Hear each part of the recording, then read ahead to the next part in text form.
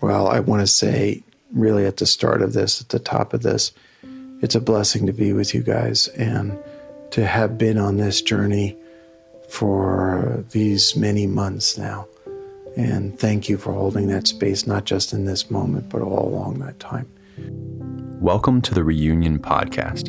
You're listening to episode 0, a candid conversation between me, Mr. P, and Jerry Colonna as we introduce the Reunion Podcast and our 3-month journey together, capturing intergenerational and intersectional stories of ancestry, origin, and the longing to belong.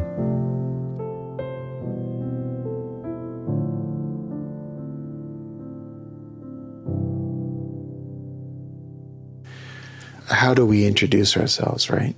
There's the resume, there's the bio, there's the curriculum vitae. Obviously, my name is Jerry Colonna. But I think that the thing that would be most appropriate is to talk about the fact that many years ago, I went to a desert. And in that desert, I spent 4 days on a water-only fast. And when I left that desert, I left with a name. And that name is Holder of Stories of the Heart. And so, who am I really? P. I'm a holder. That's who I am. That's what I do. That's how I exist in the world. You are a holder. I am Marshall Pollard. Creatives of all ages, including yourself, have called me Mr. P. I was an elementary school teacher that turned into a network builder. And, Jerry and I met because of the start of a men's group, which has changed both of our lives. But like you, Jerry, I am a few things, including here, and just very, like I said at the jump, I'm just really glad to be here. But when you said I am a holder, it made me, I am a circle maker.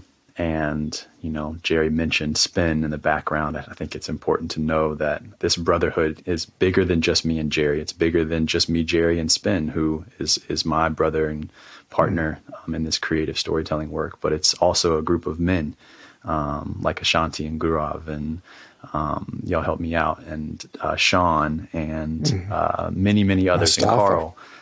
Mustafa, people who have become warriors alongside us that prompted our brotherhood and prompted this idea of, as men of color, and our brother Jerry, it's important to create spaces where we hold stories and, how to grow, how to be a part of this journey of reunion, which is what you have prompted in the midst of our brotherhood, right? You're not on reboot anymore. That book is what prompted our relationship. Now we're in this moment of reunion. And I would love to hear, as we've gone from a men's group to this journey of figuring out how to sit with stories, how to hold stories for people. We obviously show up in different ways, me and you, but I would love for you to share, how do we get into this reunion together? I'll start at the beginning, if you will. I'll frame it a little bit.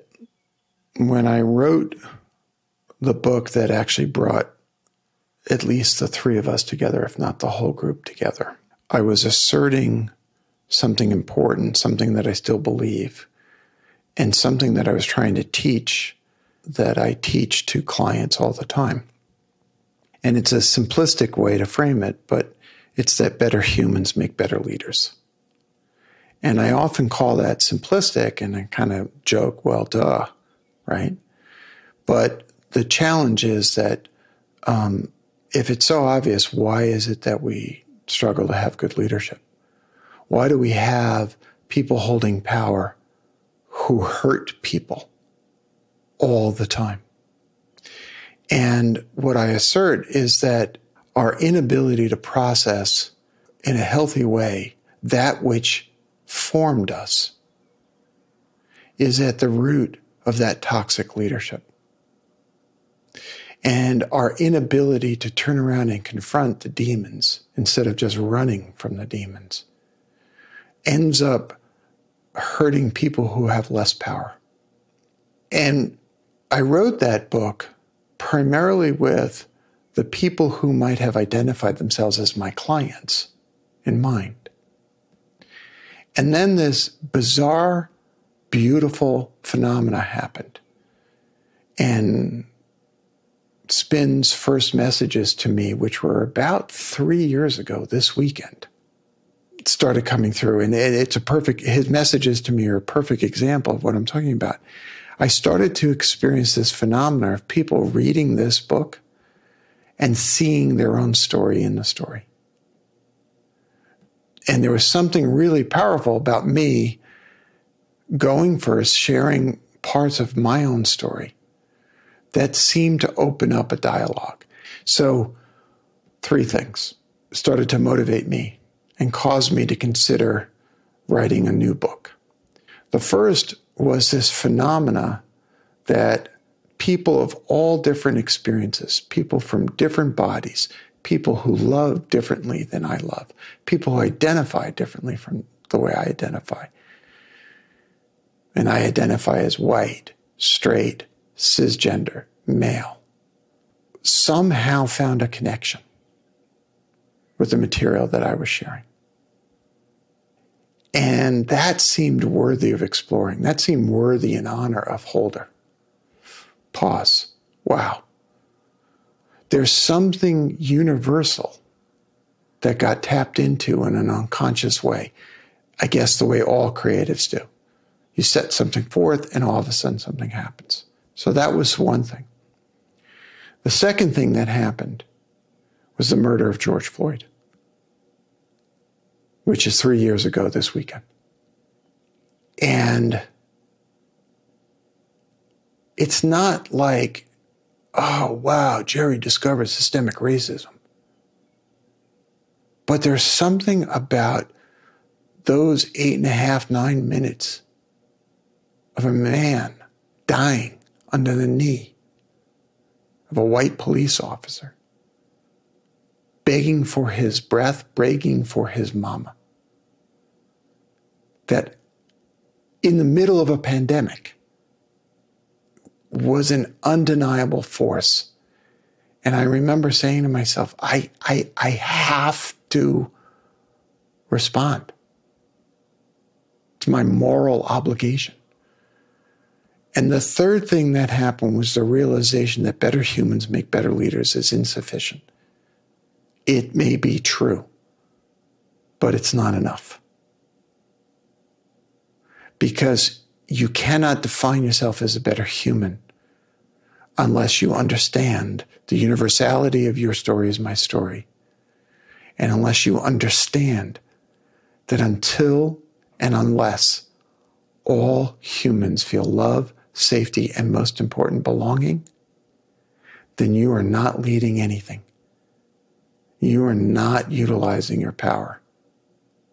You are not making a difference in the world that is your moral and ethical responsibility. And for me, that is the essence of what I tried to do in Reunion, the book. That's what I tried to do, was to make the connection between the work that I have done that has formed so much of the last 20 years of my life and the work that I know I am called to do going forward, which is to make those connections. Yes, let's talk about that, right? There's work to be done. And to be honest, that's what got me into this work with you, is that there is work to be done. And we've wrestled with that because we come from very different positions at the work, right? And, I have been critical, to be completely honest, with people who began to do work in light of the murder of George Floyd. But what I know to be true about you, having been connected to you prior to that moment, right, is that your work has started long before that. I say that because I think it's important that we are all coming at this, Jerry and I both, from very different worlds, from lived experiences, from everyday realities in this same work of reunion. That what if, Jerry, what if we all belong to one another? Amen. What if that was a truth, a universal truth, which is so far from my experience, of Right. what I experience every day in Southeast DC when I look out my windows, when I've buried students year after year, where our young people have lists of those who, in a gun obsessive world, who they might have already lost due to gun violence, right? We live in a world where reunion doesn't seem anywhere close from my vantage point. But at the same exact time, I can't imagine continuing in a world where the amount of disconnection is so pervasive, the amount of othering, the saying that these people deserve access to life, liberty, and pursuit of happiness, and others have to work just, a little bit harder to get it. And so I'm curious, what is that work in your mind? What is, when you think about the word reunion or the journey, leadership, and the longing to belong, what is that work? What is that journey? Well, I'll bring your attention to the word that is the title of the book and really the title of what we're trying to do with this podcast, which is reunion. It's not union. And implicit in that word is almost a nostalgic memory for the time in which we were in union. I hit upon that title and then discovered the poem by the late Bell Hooks, may God rest her soul, in which she says, when angels speak of love, all things are union and reunion. There is no separation. There is no end to paradise. And I had hit upon the word. It was probably bubbling within my subconscious. And then I read that poem and I was flawed. And what strikes me, even as I quote the first lines from that poem again and again, is her brilliant opening line.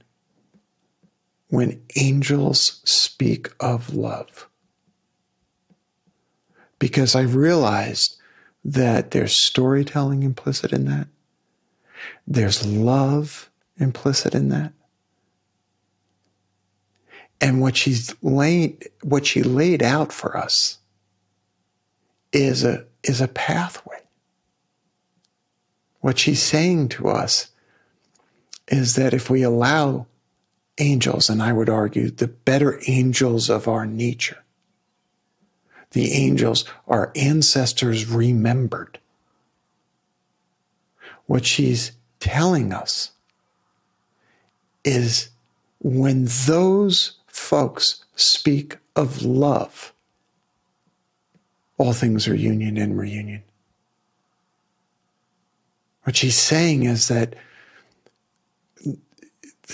the process of overcoming division, forms of apartheid, forms of separateness, forms of saying, my country, you have to do it my way, or your assimilation into this land, if you're an immigrant, must be under these certain circumstances. That the way to overcome that is this reunion. And so that begs the question, what is reunion? What is that process? What is this thing that you and I are talking back and forth about? And I would argue, first and foremost, it's reunion with those of our past whom we have dismembered, or who have been dismembered by the societies and the communities in which they endeavored to live and love and breathe. Second, the reunion with the parts of ourselves. Here we go back to that work and reboot. The parts of ourselves that we have disowned and turned into toxic nature. And then lastly, and because of we've done that work, reunion with each other. Where disagreement is not conflict. It's just disagreement. Where difference doesn't have to be plastered over with bullshit myths of sameness, but can be elevated and celebrated. Where even difference becomes a force for unification and union. And at the heart of all that, and I'm speaking to a master storyteller, so you know the truth of this, At the heart of all of that are stories. That's how angels speak of love, is through stories. And all we have to do is freaking listen to each other. But like with real heart. As I read Reunion, was one of the very, very lucky person to take a sneak peek into these words that I hear you saying. Words have become a part of my own experience. What does it mean to remember who or what has been dismembered from my own journey? Right? When I look back on my life, I was able to do that and start to remember and ask questions of people who I literally don't know who got me here and what that journey was of getting me here to be able to be breathing and to consider doing the same for my own descendants, right? That language of remembering who and what has been dismembered. This idea that doing so, it begins to, when I read about your story and the stories of your mother and your father and their stories, I mean, just the intrigue that it led to me to begin to start to think about my own story. And you mentioned that by doing so, when we create enough space, right? When enough of us are able to remember how we got here, and if we can create enough space to say that if I can do it, you can do it. That's if right. I can consider my journey of getting here, and that means that I have to consider your journey and how your people got to this moment through love, safety, and belonging. And so I often think about this, motif. I don't know if it's called a motif, but I'll be using language for things that are not really that. So, but anyways, it's something that was handed to me, and it's this idea of a candle. It's actually my next tattoo too, but it's this idea of a candle. And this idea that if we're all in a dark room, right. and we all have candles, right? We all have some form of magic or light that that could be ignited. And I'm the only one with a lighter. And I light mine because I want to be lit. I want my light to shine, let it shine. And I choose not to light your candle. It's darker for me too. Yeah. Right. It's darker for me too. I am impacted by your lack of being able to express light. If my story exists, if my ancestors' story exists, and I want it to be respected, I want it to be accepted in this whole thing of Americanism and world, then I have to be able to say that that's true for another person. And if I do, right, there might be enough light for a reunion. There might be enough light to say we all belong here, and we have to figure out how to exist together, to love one another, to be safe with one another. So I think I got to ask you about, this seems necessary, but is it possible?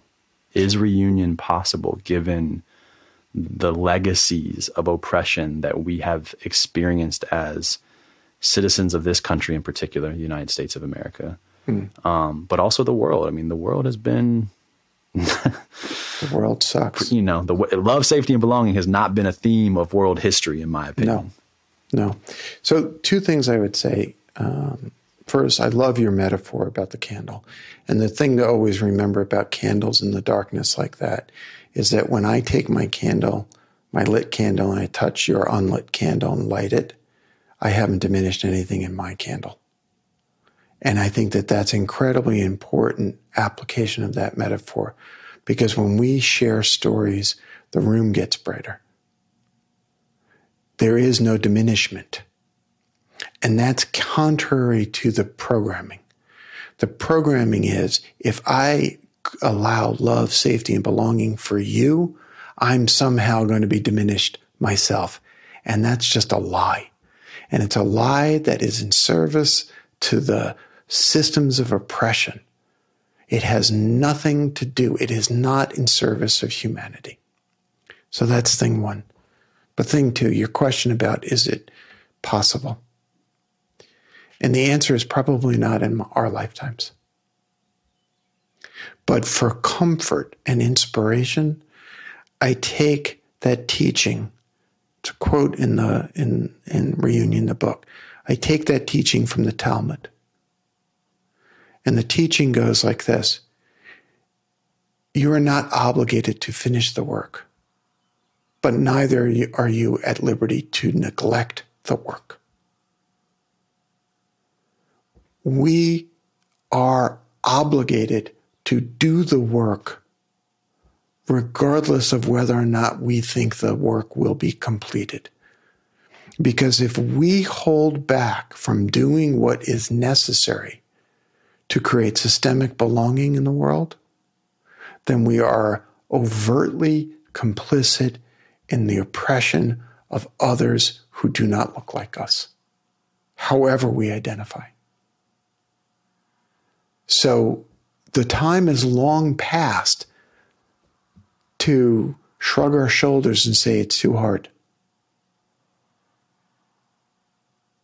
We may not get there, but we are obligated to try. Period.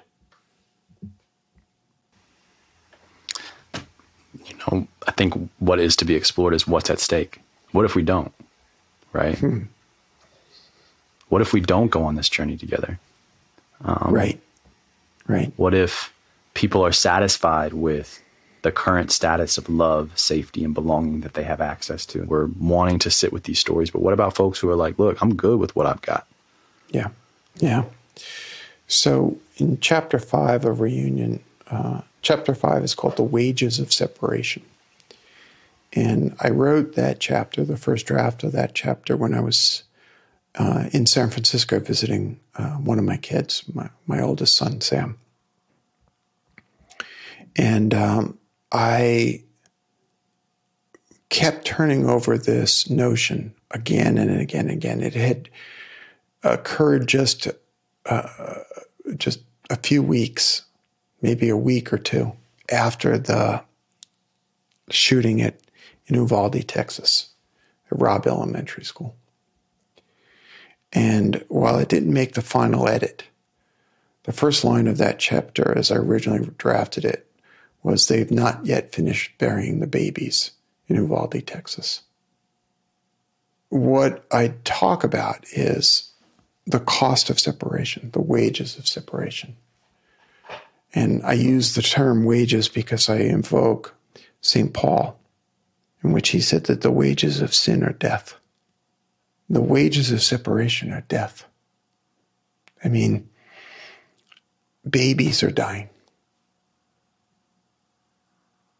And I cannot think of any other way to wake people up more dramatically than to point at the deaths of children. Those are far from the only wages being paid. But at what point do we say, enough? At what point? What are we willing to allow to happen? Whether it's to a transgender woman, a black EMT worker comes asleep in her bedroom with a no-knock warrant, a 16-year-old boy ringing the wrong doorbell. And let us not kid ourselves. These are all interrelated and interconnected. It's all rooted in this profound fear of someone who is not like me, the other. And there's a through line that goes from the denial of civil rights to the denial of healthcare to the denial of human rights to book banning and censorship and attacking a department store because they have T-shirts with rainbows and the word pride on them. This is all connected, and it's all in service to a mindset that has given expression in colonization. It's given mindset in expression of extractive capitalism and exploitation of other human beings. I'm trying to speak in the most common denominator language possible. And if we don't do this work, it is only going to get worse. And I owe it to my descendants to say, I tried. You, listener, owe it to your descendants to say that you tried, to try, to put your shoulder to the wheel and push that wheel, push that cart, push that to the next level. We are better than this. We are capable of better than this. We are capable for more. Some of us are paying a price for our lack of capability more than others. Absolutely. And what I've read about the reunion book is it is an example with some guidance, but an example of how do we dig into our stories of how our ancestors and their ancestors got to this moment when we are experiencing this separation. How did we all experience this thing that we have all contributed to? And how do we remind ourselves that if we continue to participate, we are culpable, and that we don't have to be. We don't have to continue to participate. But unless we find ourselves in rooms and spaces for that full body listening, the holding of the stories of people who have gotten into a circle and who deserve to experience love and safety and belonging, no matter how they show up, point blank, period, because they are a human just like you and me. That's it. And that's not the world. That's not the air I breathe in, but through listening to stories of ancestry, origin, and the longing, the experience, the journey of our individual and collective belonging. Maybe we can make rooms brighter, we can create new air, can start seeing things a little bit differently because of actually how we got here. This is not a brand new movement. It's not, that's not the point, but it is a responsibility for us to maybe add the stories to that movement of connection, of reunion. And that's what brings us to the podcast. And, you know, Spin and I, who have been mentioned, we're a part of a lifestyle of cultivating untold stories. That is the heartbeat of our storytelling agency, Stay Dreamin'. And it's been amazing to work alongside Reboot and Jerry and your team to commit to this creation of space for stories to be told. But I told Jerry, I said, if we're not, living out this lifestyle of cultivating what's been untold, if the stories that we're sitting with are not intergenerational, not intersectional, not representing different experiences in this journey of reunion, then we're not really in for it. And that's just not Jerry. So it was cool to just immediately say, hey, how do we start, inviting people from all over the country, from different walks of life? I want to just ask you, who are these people that were a part of the Reunion podcast, and what was your experience like with them, Jerry? Well, there's Daryl, Leticia, Grant, and Erica.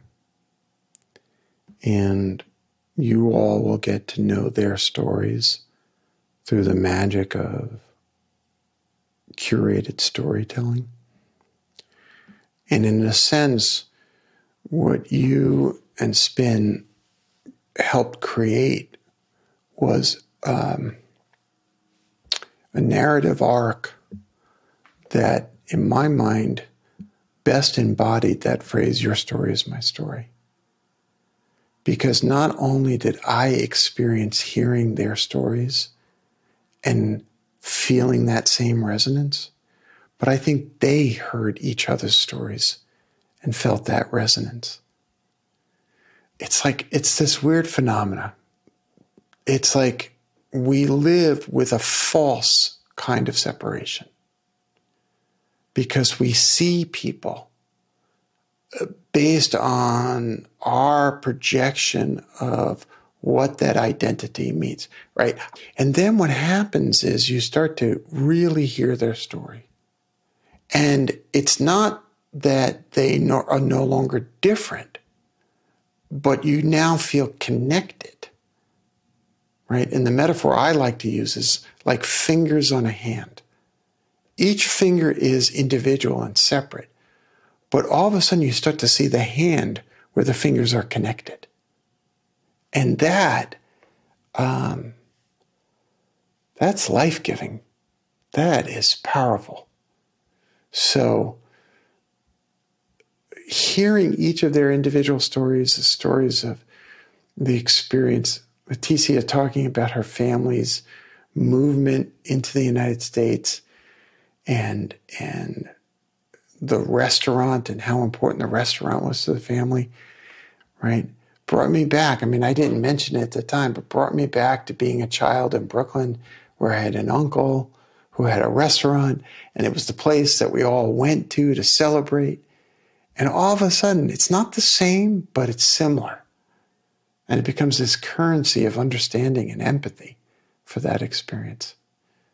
Over 8 weeks and 16 different hours of whole group sessions, independent field activities that gave Leticia and Grant and Erica and Daryl an opportunity to explore their ancestry, where their people are from, how did they get to the cities and the homes that they were raised in, the routines that they were taught about what it meant to be loved, to find love, safety, to belong to the place and to the people that they happen to be born into. I feel the same way, Jerry, after all those weeks of meeting on Tuesdays and, having opportunities to listen to these stories that were somewhat connected to your book in terms of the types of stories that we were seeking and helping to give shape to, of how to explore your ancestry and different activities to do.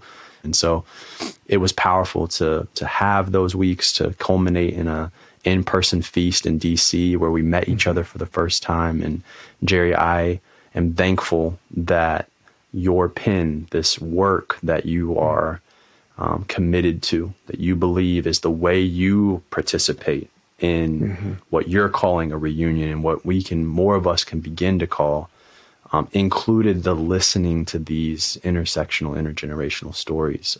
It has sharpened my own understanding of who I am, where I come from, how to show up in this journey of being connected to self and to others. I think first and foremost, listening to these stories are really powerful. My hope is that you might be going for a run with headphones in your ears and listening to this podcast, and then you turn around and you go, wow, that's my story too. To hear Leticia or to hear Grant say something that then brings you into your own story. And from that place, begin to spend the currency of empathy. From that place, begin to see the other person, not through the gauze of the projection that you have over who they are and how they present, but through the reality of what their story is. Jerry, this journey of listening to stories is just beginning, right? And we know that the book that you've written is less of a guide and more of an example.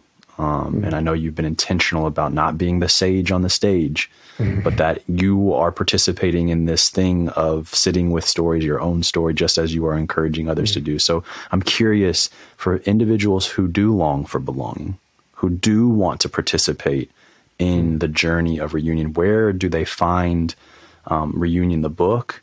And then how might they tap into the podcast? The first thing I would say, though, is that the way to think about Reunion, the book, is it's a literary workshop, if you will, right? What I attempt to do in Reunion doesn't work without reader participation. It is a book, but it's an experience. And as such, this is why we put so much care and concern into the podcast, the accompanying podcast, because the podcast itself is also a participation experience. The audience needs to participate in it, even if it's an inner journey. You can access both of those at reunion.reboot.io. You'll be able to pre-order the book, and we love pre-orders because that means good things, but you'll also be able to download the episodes, listen to the episodes, and equally important, be able to experience extra essays, reading guides, journaling prompts, all sorts of material to really turn this from a sort of passive experience into an active engagement in the reunion process itself. So I look forward to hearing from you. I look forward to you participating in that workshop. To sitting with your story. And that's it, brother. It's always a pleasure to do that with you and to know, Jerry, that you sit with mine, that it's not something I feel is one-sided. And so thank you for this time, for this conversation, to be reminded myself of where we've been, right? But also where we're going as we think about systemic belonging in some new ways, to put this systemic othering behind us, y'all. We got to. Amen. So, Jerry, thank you again for your time. Listeners, I'm excited to participate with you. Thank you, P, and thank you for your care and your concern and your fierce regard for quality and the experience of storytelling. You are love made manifest in that way. Thank you, dear brother. Thank you for joining me and Jerry for episode 0 of the Reunion Podcast. If you're willing to join us in this journey towards reunion, we encourage you to sit with more stories of ancestry, origin, and the longing to belong in the first 2 episodes of the Reunion Podcast. You can take a listen at reunion.reboot.io and wherever you stream your podcasts. For more content on belonging and how the reunion process connects to your leadership, visit reboot.io. There, you'll find posts, more podcasts, our celebrated newsletter, and you'll learn more about Reboot's coaching and services.